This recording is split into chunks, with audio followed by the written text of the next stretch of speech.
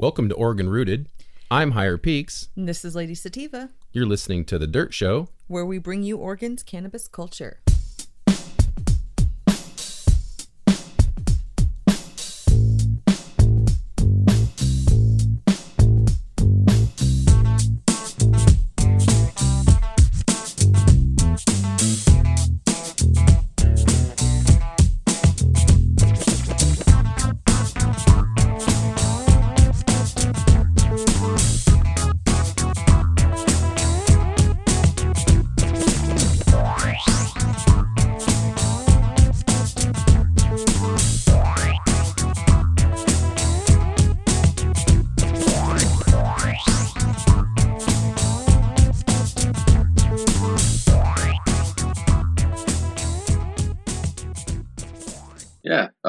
Once again, thanks for having me on.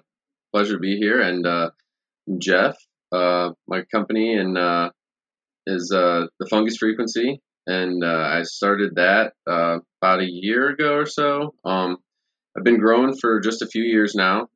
Kind of jumped in head first, like a lot of people do, and it started out for me. A lot of it was the therapy side of everything, and it was actually with my wife was dealing with antidepressants and things like that, and the microdosing was very key for helping her start to wean off of some of that and not have to deal with so many of the side effects.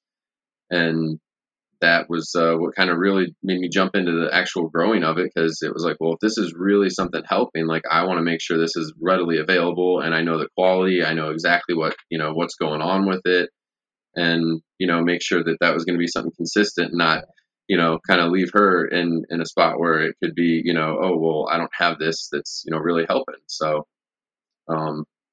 that's where the whole growing kind of really took off for me.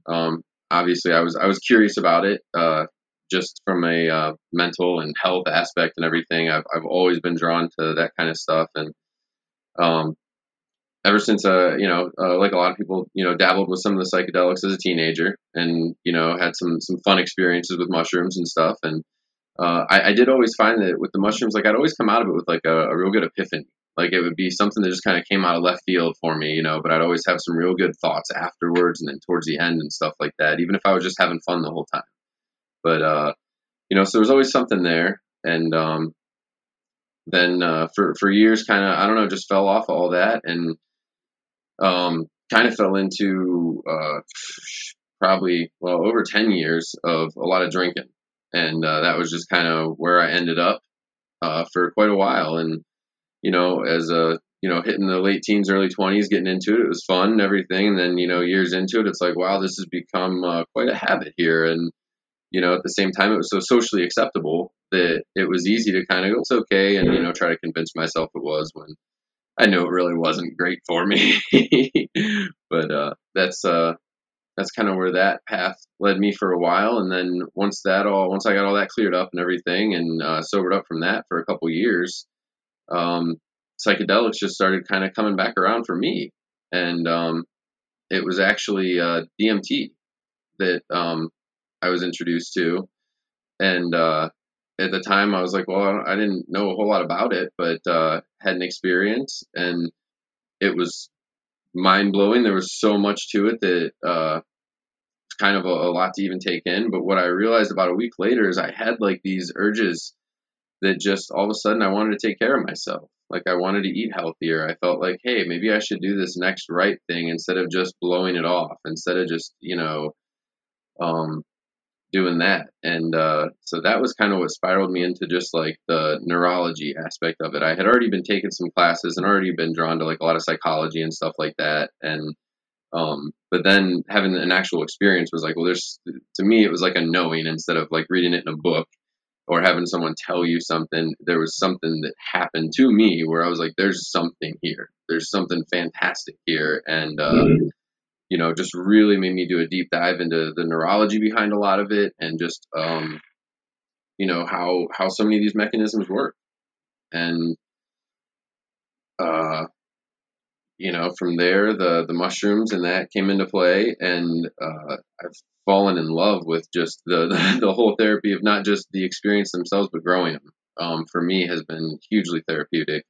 And I've always been someone who's uh, probably what most would call borderline, maybe OCD, overly organized, that kind of stuff. But when it comes to doing this kind of stuff, that's a key asset, trying to keep all these different genetics in order and, just so much meticulous work, of labeling and just running stuff and keeping stuff straight. But for me, like I said, it's very therapeutic. It allows me to use those things and do it for something that's enjoyable instead of letting it just, run me, I guess. Yeah, yeah. I often wonder if it's not a good practice for people that do have OCD or even ADHD to a certain degree, or part of that spectrum. It seems like it appeals to a lot of those types of people. But I'll tell you, I mean, it's funny that you say all that, because I've kind of had basically a similar experience, and it stemmed from an abuse of alcohol for the more part of like 25 years. And so that had really damaged a lot of my physical and mental health, man. And once I found mushrooms, same thing happened. I had this natural change in myself where over time I was starting to choose. Well, first of all, I was able to quit a 25-year alcohol habit, which was that was awesome. Yeah. But also too, it kind of did the same thing to me, where I started making these conscious decisions for better, like just not trying. Started eating better, started exercising, started just naturally, and through that course have completely changed all that, mess that happened. And so, and then alongside that, I'm just as OCD probably as you are, or worse. So the organization part is great. You though seem to take it the next step further. Like you have a grasp on it, and you also are putting in what seems to be like this enormous amount of work. Like, are you, what's your process? Are you just working 12-hour days? Do you love it that much? Or like, how does that work? I mean, there's some long days, but it's not typically not to that extreme, other than on occasion, when there might just be a lot of stuff hitting at once, and a lot of things, whether it be the vending, the orders all coming at once, or harvesting all at once, genetics, just everything all at once. But typically, for me, I get up early in the morning. I usually get up about 4:30, and then actually for me, this time of year, now that school's back in, I actually homeschool my son too. So then I do that for a few hours. And he's getting to the point where, in fourth grade now, that he's, doing a lot more stuff on his own and things. So I can give him more responsibilities and stuff like that. So, that goes pretty smooth and everything. And then I can kind of deal with whatever else I need to during that time. And, but those early mornings, I do a lot of stuff. I mean, I whether it's tons of transfers, it's, agar pouring, it's, I usually try to save that for the end. Once I get all my other stuff done, then I pour, let it cool, and then wrap up later in the day. A lot of it is just a lot of organization and time management. And another thing that I just kind of had fallen into for years, which didn't go great with the alcohol, but I worked in a lot of restaurants and running kitchens and managing kitchens and stuff like that. So as far as time management and the stuff like that, that was probably just a huge learning tool the entire time for me, because of managing so many people and, just the prep routines, the organization, the labeling, like food. Obviously you can't mislabel things and just, I don't know, it's 3 days old or maybe it's 6. That can be a big difference in making someone pretty sick. So, a lot of that. And I, there again, I enjoyed doing a lot of that. It was stuff that kept my, brain busy and working and going and everything. But, so now for me, it's been nice to be able to transfer that into my own thing and utilize it for myself instead of, putting in those 12, 16-hour days at restaurants a lot of times. And then, yeah, you get something to show for it. It's great being a part of a good running business, but you're still getting your paycheck a lot of times, and it doesn't necessarily, show you huge benefits down the road to doing that over and over again for other companies and whatnot. So for me, it's been a huge, I guess, step in the way of like freedom, is being able to start my own business and do this. And that was another thing that the cultivation and the vending and stuff like that, just it helped me out a lot with. And what I saw coming into the community was a lot of different people who wanted to get a lot of different things, but didn't really know where. And, different groups have trusted people, and it's, is it a clique? Is it a group? Is it, trustworthy? And time and time again, some of the ones who are labeled the most trustworthy, or even, put up there on pedestals, are the same ones that people constantly seem to have trouble with. So it was something that, for me, coming from an ethical standpoint, was like, wow, this community could really use someone that is going to be, quality, easy to work with, and provide, good service. And so far, it's worked out good for me. I enjoy doing it, and it seems to work out for a lot of people too, Yeah, coming into the community, I was very nervous about, I don't know, just fraud and just, scam and, quality, all of it. And so I did a lot of research, man. And, and I'm really glad I found you. I felt like when I found you, it was going to be good stuff. I just, wasn't sure. Do you find sourcing genetics yourself hard, or has it become easier? I imagine it's become easier, hasn't it? Yeah, I mean, honestly, I started off with like 2 or 3 good people that I hooked up with, just and basically started working some stuff and made some good trades with them.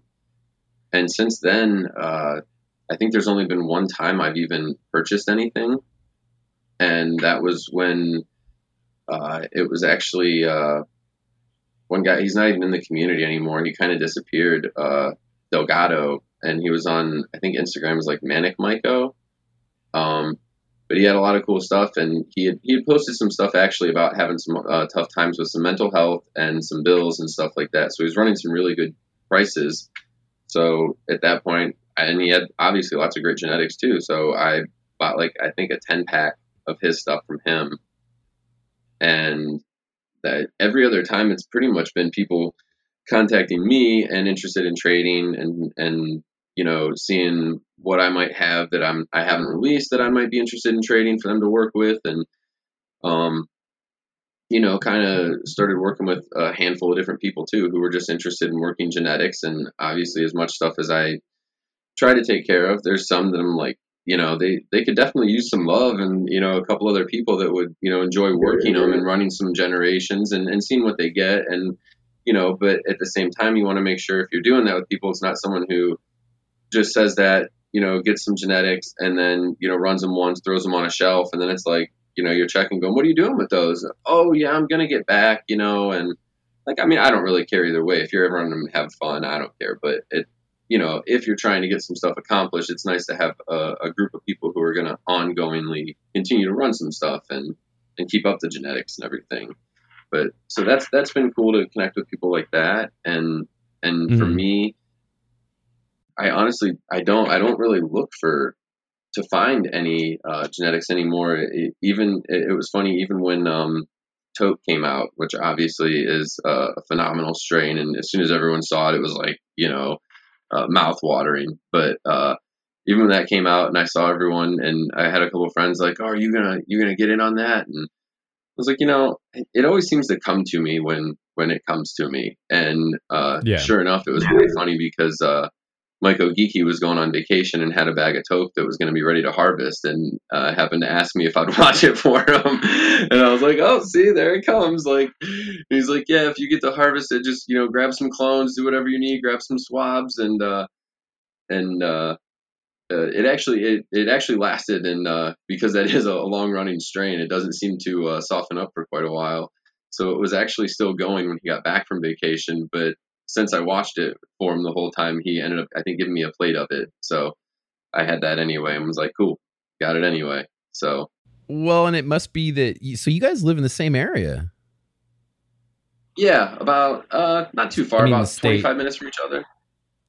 Man, like, how convenient is that? Like, it seems, honestly, from what I can tell, like, it seems like Colorado and were you Ohio? Is that correct? Yeah, Ohio. Yeah. Like, I've seen a lot of huge things coming out of Ohio, and I'm like, what? I don't get it. Like, what? Why Ohio? Like, it seems like the most dangerous place to be. I mean, like, and then all of a sudden, like, it seems, these Go ahead. Sorry. Oh no, you're good. I was going to say, I mean, it's actually gotten pretty chill with a lot of the stuff. I've even noticed in some of the places around here, seeing sports syringes for sale at some of the different head shops and things like that just sell, the pipes and things like that. But from what I've heard and from what I've seen, even in the news, it's one of those things where there's a lot of other shit going on with the heroin and things like that I think there's just more focus on those things, to where unless you're doing some really high end crazy stuff, which I do a lot of genetics. I don't do mass grows like at all. Like I do all bag grows. I'm not some of these pages and pictures where I've seen, and they got shelves and shelves and shelves of monotubs, and I'm, if I was doing that, I definitely wouldn't be posting that shit all over. I'll tell you that. And, but that's why, like, for what I do, I don't really concern myself too much with it, because and I'm not out selling the fruit all over. Like, for me, it's the genetics. I really do love working the genetics. It's exciting seeing what you can do with them, how you can manipulate them, and just have fun with them. And they have fun with you, that's even more. Yeah, I agree. In fact, I mean, they can be a challenge. I mean, there's some I'm still working with. I'm like, this isn't working for me. I'll figure it out, but yeah, I agree. And you said you like bags, right? Yeah, that's what I switched to. Just I was doing the little dub tubs, doing just the little 6 quarts, and I liked doing those. I got great results out of them, but the more and more genetics I was trying to run, and just cleaning them all the time, just became so much of a time consuming thing that if I was going to continue to do that, I was going to have to find somewhere to cut some time or something, because that was getting time consuming. And like you said, that would have been those 12-hour days, because it would have been half a day of cleaning like all the time. So for me, it's just, and I reuse a lot of my bags, even if they're not something that gets contaminated or whatever, like I'll dump them and then just wash them out. And because I sterilize my substrate, so I'll throw the substrate in there and sterilize it anyway. So I don't have any issues with doing that with a lot of them. I have gotten some cheap ones at times that didn't, as soon as I pressure cooked them, they were junk. But after trying some different ones, I figured out which ones work for me. So. Yeah. And I find that, so I run the bags, and then I also run a Martha tent, and I've had a lot of fun experimenting, going both ways with that. I'll run bags of the same strain in both the bag and tent, and then I'll run like, the first run in a bag and then the second flush in the tent, or first run in the tent and second flush in the bag. I've done it all kinds of ways, and it's real fun because it really messes with them, man. They come out. They don't even come out like the original, mushroom that they are if you do it the way the breeder or guy that held the genetics the way he did it, But it's fun. It's fun. So I see you. I believe you're actually doing some crossing yourself, right? Oh yeah. There's. Oh yeah. Quite a bit. Yeah, I see you doing that. Yeah, there's I started off just early on, just like a lot of people, doing the double swab. Yeah. Just to see what would happen. And some, I definitely, you could tell, like, no, like that's still the same thing. And but I will say, you have to run it for 2 or 3 generations, because I've seen some where that first generation, or even the second, And this even goes for when you're doing, because I've been doing some of the monocaryon crossing now, and doing some of the monocaryon with the dicaryon crossing, and just playing with all of them. And with no matter which way you do it, sometimes the first and second generation from that, they look like it might still just be one of them, and then all of a sudden in that third generation, sometimes something different happens. And and maybe with genetic testing, someone could prove one way or another and be like, no, that's actually still this, the one of the original parents has now morphed. And maybe that's the case, but with some of them, from my experience that I've run, 3, 4, 5, 6 generations, and that hasn't happened. And then you do a double swab, and then in the second, third generation of that, something crazy happens. Then to me, something's going on, and maybe it's just, the stressing of the different cultures or something.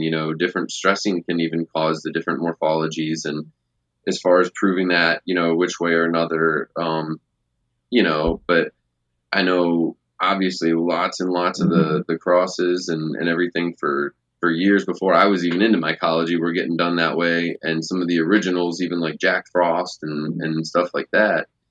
And whether it happened which way or another, they're phenomenal cultures and everything. So, I don't personally concern myself so much with the technicalities of it. I figure, I don't know. To an extent, I feel like the mushrooms know so much more than us, that even when we're looking and figuring out how we may or may not have crossed them or done this or done that, there's also a million other things going on that we can't even perceive. And so it's like, I don't know. I think science is great to an extent, but it's also being done from a person with a limited perspective. So we're really still only getting a certain amount of information from no matter what testing or no matter what, scientific checking we're doing on any of this stuff. Yeah. So, I mean, that's kind of where I'm at with it. And I just like playing with them and having fun and, seeing what comes of it. And it's just, I don't know. To me, that's the science of it. It's experimenting and seeing what happens. Yeah. Now, have you been successful with a cross and then able to stabilize it into, its own thing? Have you been successful to that point? Okay. Oh yeah. Yeah. Typically, most of them, like I said, some, they look the same first, second generation, third, they get weird. A lot of them, the first generation looks kind of typical for one of the parents or so. But for me, usually the second generation is where I'll start getting a lot of different phenotypes. And what I do at that point is I just clone. And before I even go to a following generation, I'll take swabs of it and I'll run it just to see sometimes.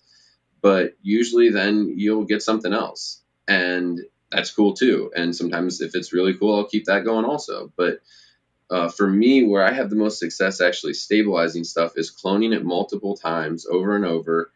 And then running the swabs from that. And, and if it takes, and great.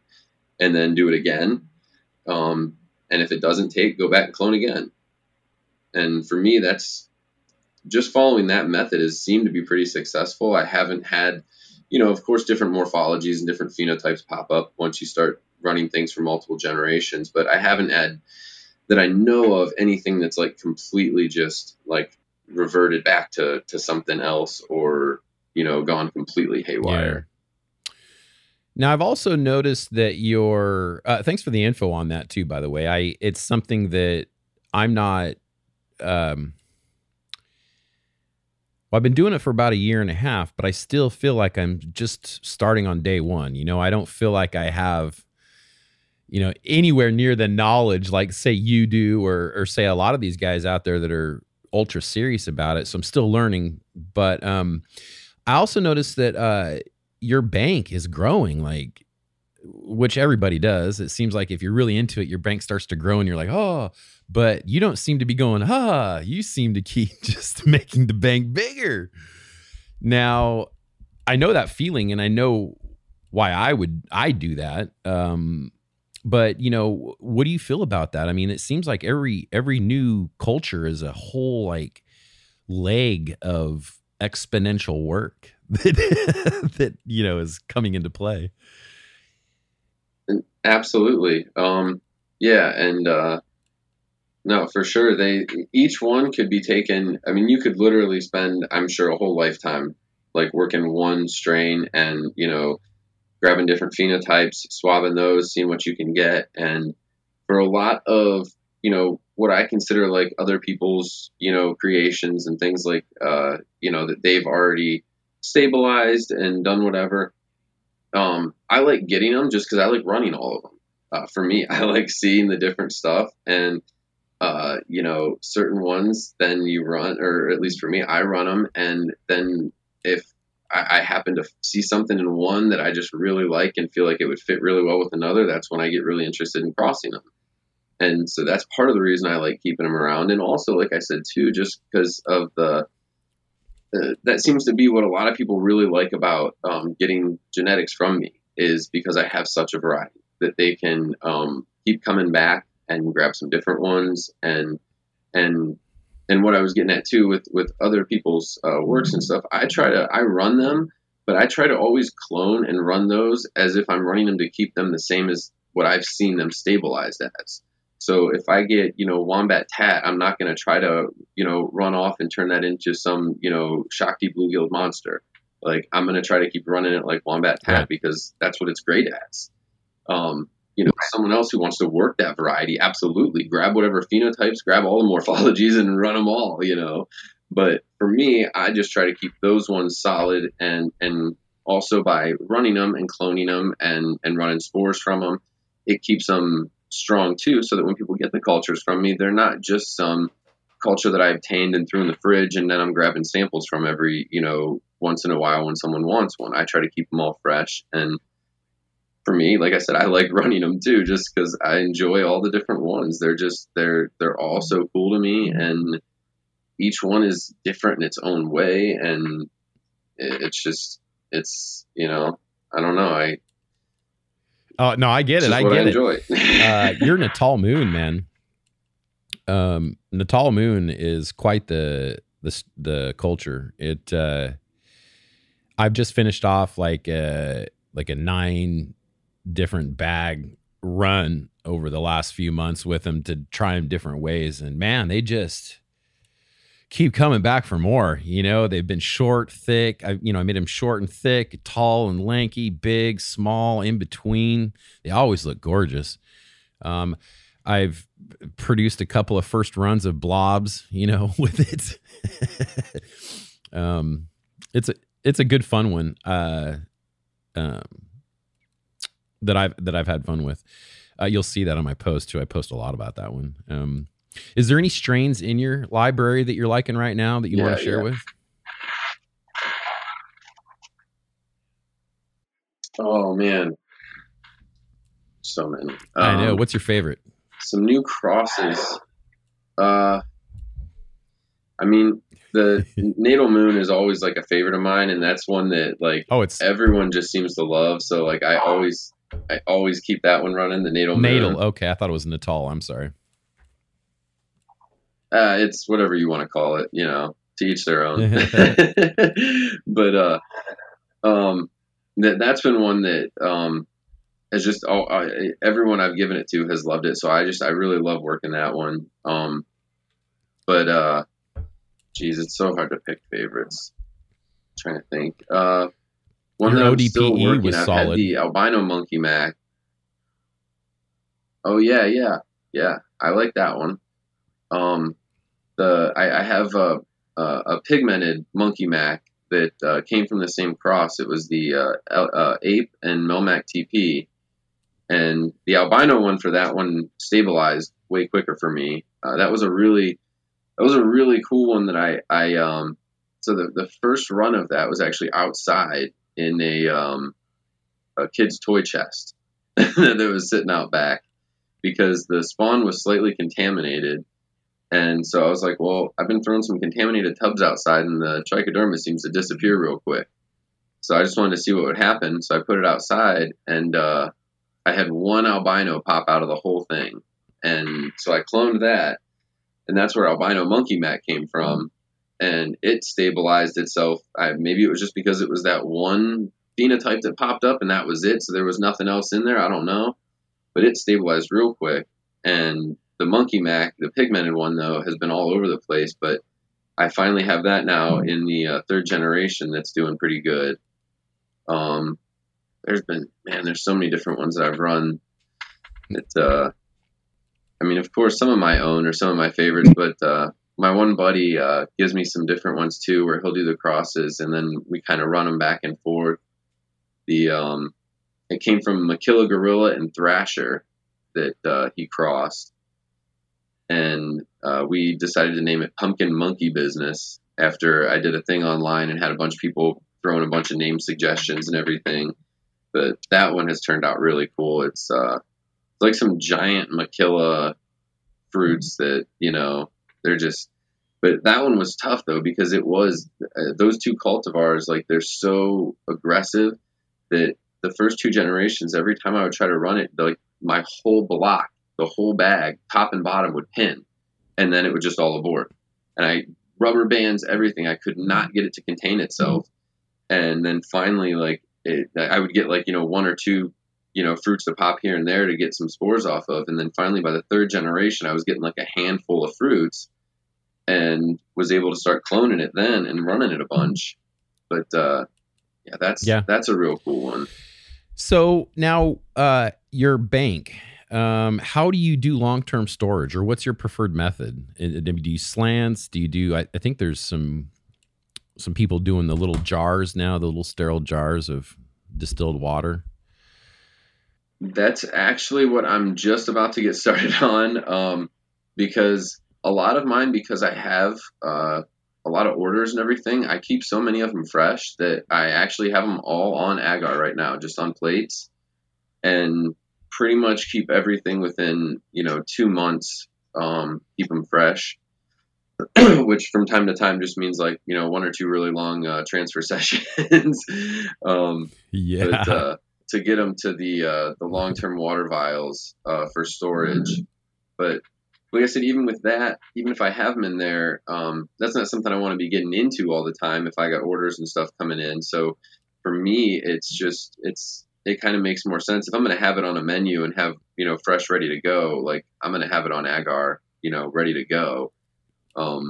That's, for me, that's kind of the point of how I try to do things, is so that people, aren't having to wait 2-3 weeks to get things. And, sometimes that might be the case. And I'm not hating on anyone that, takes a couple weeks to get a bunch of orders out and whatnot. Everyone does things their own way. But I know from talking to people, a lot of the reason people like, dealing with me and getting stuff is because they put in an order, and if it's LCs, they're getting it pretty quick. And if it's agar, they're still getting it pretty quick, maybe within, 7 to 10 days. Because I typically I'm doing stuff in the lab basically every day. There's very few days where I am not doing anything. And so if I get orders coming in, I go ahead and get the transfers done, because if I wait too long, then I start getting backed up. So I'd rather just keep up on it.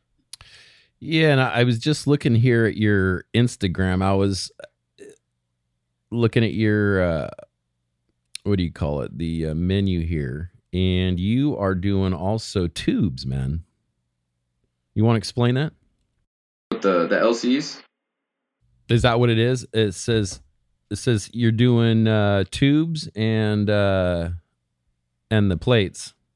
Yeah, and the tubes, I just started doing that, I was just because wondering of Instagram and Facebook started flagging. Yeah, so if I used LC or liquid culture or anything like that, even on my story, things were getting flagged and with the menus and stuff. So I was trying to just, do different wordings and stuff. But yeah, now that I got the website up and running, everyone can just go there and check it out, and makes it easier for me instead of having to update menus every 5 to 10 days if I'm adding genetics all the time too. Well, and that should keep IG from flagging you too, right? I mean, now that you got the website.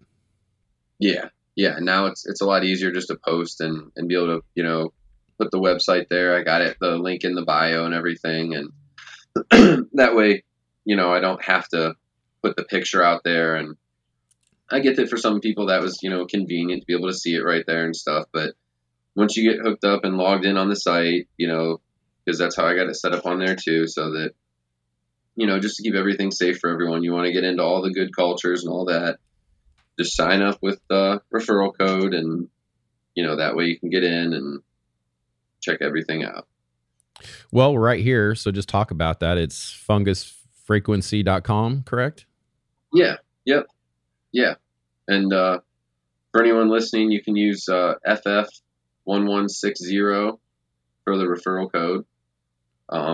If for any reason anyone misses it or isn't, sure of what it is, feel free to message or whatever, and, we can get it all hooked up. Now, on your journey with mushrooms, I wanted to ask you, it sounds like you've had a lot of positive. Have you had any negative come from it at all in terms of your usage of it or anything like that? I don't really think so, to be honest. And part of that might be my perspective, because I tend to not really see things as negative anymore. Everything to me is part of the journey, and have I had some rough, or I have a hard time even calling them rough, but some very emotional journeys, like some things that were heavy at times. And to me, those were the most therapeutic ones. Those are the ones where I came out of it and was like, wow, I just went in and conquered a damn demon. Like, there was something buried in there that I just didn't even realize anymore. And I just worked right through it. And that felt fantastic. And then there's still a lot of integration afterwards as the next week or two sets in, and it's still, going around in your head and you're trying to figure it all out. But that to me is also the fun part. Like there again, another thing that I was told growing up all the time is that I was an overthinker and you think too much. And now I'm like, well, I just utilize it. It's only too much if you tell yourself it's too much. If you're just thinking, then it's not too much. Yeah. And I've for a long time I've been interested in how psychoactives affect humans, because it seems like we've had this natural tendency, even way back, even animals do, towards psychoactives. I mean, you'll see animals like eating rotting fruit or finding plants that do have properties about them that they like. And I'd argue that like even flowers, for different insects are, act as psychoactives. But nonetheless, I've been really interested in it. So with that said, do you use other psychoactives like, say, LSD or, I mean, it's so easy to get other things like ketamine and stuff like that. But do you use anything else? And do you prefer anything else over mushrooms sometimes? I have used a number of different ones. LSD, there again, tried it when I was younger, just like the mushrooms when it would come around. And back then, when either of those came around, that was exciting. I was like, yeah, how much I want those, But and even now, like I like LSD sometimes, but it's different for me. I feel like they each have their time and place, and uh, I don't know. Like I dabble with it sometimes, but for me, mushrooms just seems to get me. I don't know. Like LSD for me would be like if I'm gonna be outside, enjoy a beautiful day, maybe take a little bit and be able to just enjoy the day. It's a little more social for me, whereas mushrooms, I feel like I do more inner work, and that's usually if I'm looking for a high dose of something. That's usually why at this point for me, it's not to necessarily and there's to party or whatever it may be. And there's nothing wrong with that either. I mean, even when I talk to people who are new to any of this stuff, I say, have fun with it first, get comfortable with it first. Don't, be like, this is my first journey and I want to take 5 grams and heal everything in me. Like, cause you're not ready. Like you need to get comfortable with those things first. And then we'll see, like, sit down, eat a gram, watch some funny movies and just see how you feel and enjoy, having those kind of feelings, in your body and get comfortable with them first. Like that's where I think it's good to start for people. But and as far as any of the others, ketamine actually, I just tried for the first time like maybe like 5 months ago, 4 months ago, something like that. Um, I I typically don't just I don't know. I don't seek things out. And that's how I am with a lot of stuff. Like I said, with the cultures even, and it just so happened a very trusted friend of mine offered to give me some to try it, and so I did, and I thought it was really cool, different experience. Couple hours of everything feeling pretty beautiful. I enjoyed it. I thought it was cool. I see why for some people in some deep depression that can be very, very beneficial, because I think when people get stuck like that, they get so used to that feeling that they don't know how to pull themselves out. They don't even realize or know what another feeling might even feel like at that point. And to just have that experience, you know, people try to. I've heard people argue that that's not, maybe not necessarily ketamine, but just that having a good time isn't therapy. And to me, I say the exact opposite, because if you're someone who's not feeling good, having a good time is the best therapy, because that's what you're missing. You need to enjoy yourself and just feel happiness. And that's the first step. And if you're not feeling that at all, it's really hard to make changes or anything, because you're uncomfortable, and it's a tough spot to be in. But so I see why, it's being used for the things, the PTSD and depression and things like that it is. It seems like, especially in therapeutic settings with some talk therapy and stuff like that after, and probably before, whatever too, but be very, very beneficial. Some of the others I'm trying to think, I was actually just gifted some San Pedro microdoses that I've taken a couple microdoses of in the past month or so, and enjoyed that. It wasn't anything real heavy. It was just like I said, like a microdose, just enough to really kind of become acquainted with the feeling, and felt like it was very, for me at least, very like heart opening. Like it just felt very connected with that kind of area or feeling. But I haven't had the chance to delve in on like a full experience with that. I don't know when or if that'll happen, but it does. um, DMT was actually another one that for me, just with the mushrooms, early on, was very, very beneficial, because like I mentioned, like having a kid and stuff too, like trying to go on 4-hour mushroom journeys all the time, you just don't always have that time, or energy and everything. But to be able, I even enjoyed just doing the microdosing of the DMT, and it helped with meditation a lot. I feel like when I first started, like it was kind of crazy, because I got into meditating like literally just before DMT happened to find me. And I say it found me because it literally did. A friend out of nowhere, who I never expected to have anything like that, was just like, "Hey, I have this. Do you know anything about it?" And that was how it literally happened. But the meditation and stuff for me was like right before that, and getting into Wim Hof breathing and a lot of the different breath work kind of stuff, and learning like the neurology behind that, and how you can activate your own DMT in your body. And I think that's what really fascinated me about all that. And having the DMT experiences ongoing at the same time, it was like a no-brainer for me. It was like, absolutely, this is what's happening when I would get into those deep meditations. And some of those, even I went just as far, if not further, than from actual ingesting and smoking the DMT.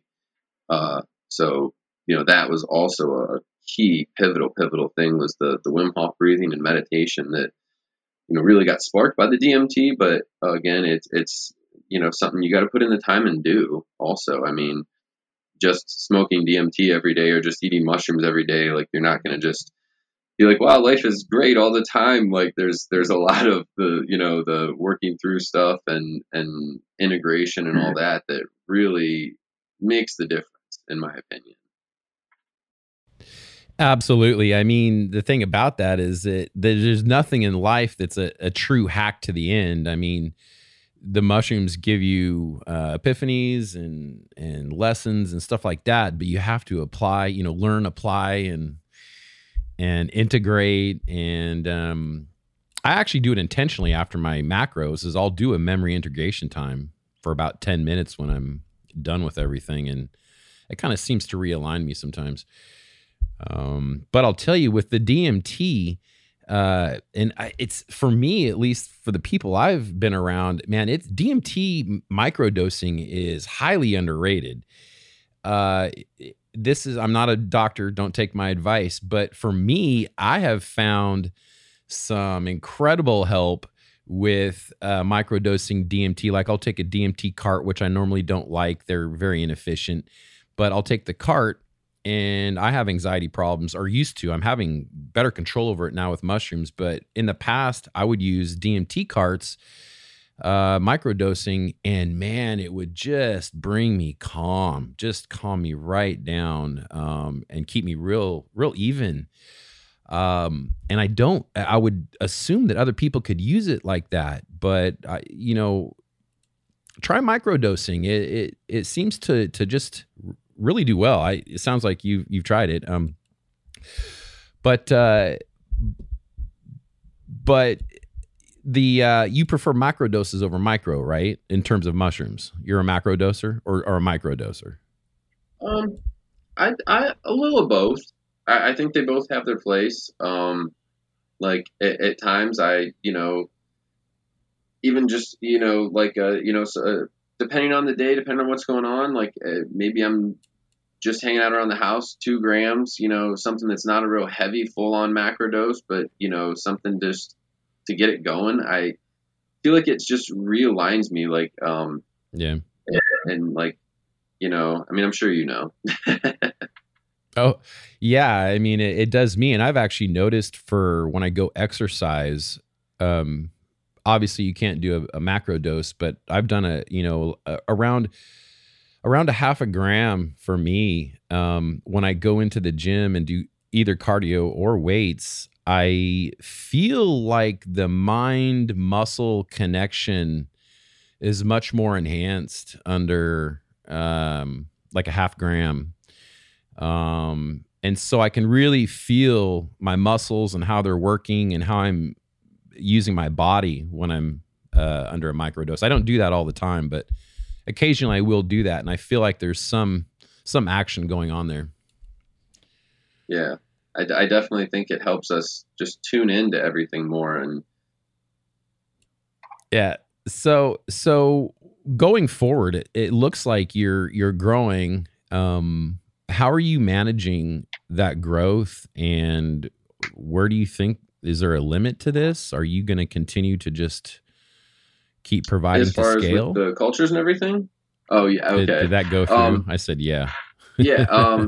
Yeah. I mean, I'm sure there might be a point where certain ones, maybe if they're just not moving, no one's interested, and there's already been a couple here and there that I've just kind of let go and no one really even noticed.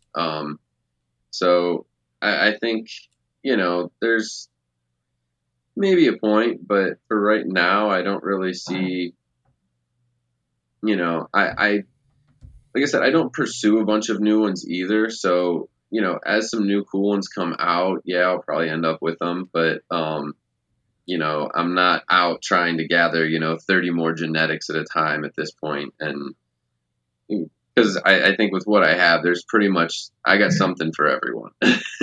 Yeah, I get that. Also, too, I wanted to ask you about cannabis, man. Do you use cannabis at all? Oh, yeah. Yeah, that's daily. I've always been, that's always been something that's helped me since I was a teenager, with the anxiety and things like that. And I've always been a very high functioning with it. I used to, when I was in high school, I would smoke and play baseball and pitch, and and everyone was always like astounded by it, but it always helped me focus. And even now, like, I'm not someone who sits and smokes and smokes and smokes, but to smoke a little bit here and there, and it keeps me level out. I feel like it keeps keeps me tuned in. I feel like, more and more, it's like I see that more of these psychedelics, like, and even cannabis, because a lot of people don't think of it like that, but it really does help us tune in more than it helps us, to tune out, compared to, like alcohol or some other of the more numbing substances like opiates or something like that, where, and I'm sure even in some setting somewhere in a certain way, I think that even those can be used therapeutically for something. But the way that our society is, it's not as likely. Yeah. But the cannabis definitely helps me, I think, tune in on more things, and it just, I don't know, just anything natural to me, anything, plant and fungus related, like it just feels more natural, and hence the name fungus frequency. I mean, like I said, getting into studying a lot of that stuff, going back to neurology, and then, falling into the study of, I say falling into, but it was another thing just kind of found me. I felt like I ended up studying a lot on quantum physics and things like that for quite a while. And it's just the way that things make sense to me. And, through the mushrooms, through DMT, it's stuff that's been shown to me and time again, and constant, reminders and reciprocation of things that just make sense. Yeah. That's awesome, man. I don't know this laws there in Ohio, but do you go to dispensaries? Do you grow your own? How does that work there? So it's only medicinal here. I think it's actually supposed to be coming up for recreational on the November ballot. But it's pretty easy to get the medicinal card, as it is most places. I haven't gone that route personally. I just haven't had the need to. I have a local friend who takes care of all that, and I did grow actually for a while. I started back in just for fun. It was actually back during COVID, when all that was going on, and had a friend who had some plants and was like, "Oh yeah," and I did it for a while, just there again for fun, and actually did that and the mushrooms at the same time for a little bit, and for a little bit it seemed like they were kind of working together, with the carbon dioxide oxygen exchange and everything. Like, it seemed like a pretty symbiotic relationship, but at the same time, trying to keep gnats and pests and stuff when having soil around all the time, and it became more of a hassle than it seemed like it was worth for me. And I was just there again, I was taken off with so much of the mushroom stuff that at that point I was like, put my focus on the one, and and it helped a lot too there to cut back on some of those crazy long days. So it was more beneficial in the long run for me. Yeah, it's crazy how cannabis, like say trichoderma is great for cannabis, not so hot for indoor mushrooms. Exactly.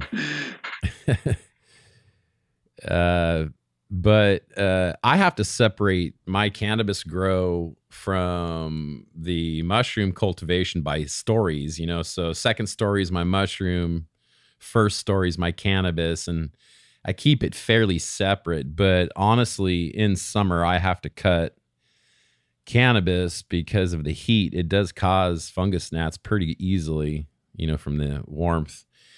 And, but I've noticed too, man, I don't know about you in Ohio, but we get hot summers here. So growing mushrooms in June, July, and August can be brutal. Yeah. Luckily where I have my stuff is actually in the basement. So I keep all my stuff downstairs. So, we get hot summers, but with the air, with central air, running, the basement still stays pretty decent. And, even at times, because of the AC running, I'll even, sometimes have to put a little heater in there, because I like to keep it right around 72. If it goes a little more in spots, that's fine. But Sometimes Mhm. when the AC is running in the summer, if I didn't have that, I'll be dropping down to like 67 or so, and they'd still be all right, I'm sure. But I just like to keep things more consistent, and I got it all set up so that it does, and it's just easier that way. I don't have to worry about so much of the fluctuations and everything. And luckily, the one room I have for my lab has literally no vents or anything in it, so I don't have to worry about any outside airflow. So that keeps it pretty good for me as far as keeping the contamination issues at bay. So you're in a state where it's normal to have a damn basement, man. I don't know of a house around here that has a basement is the thing. So I don't have that luxury, but I feel like I'm cheating because I run my